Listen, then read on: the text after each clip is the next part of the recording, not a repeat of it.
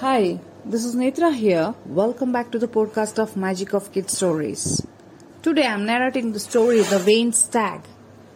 Once there was a vain stag. The stag often went to the pond to see his reflection and admire himself and said, "What a handsome antler I have, but I wish I had beautiful legs too."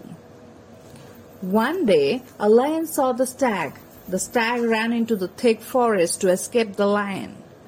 But his antler got caught among the thick bushes in the forest. He thought that his end was near and cursed his antler. But with the help of his strong legs, he was able to free himself from the branches. And just before the lion could catch him, the stag darted away on his strong legs. The stag then thanked his ugly legs that had saved his life. Since then, the stag never thought that his legs were ugly. So this is the end of the story. Hope you enjoyed it. I'll come back with the new story.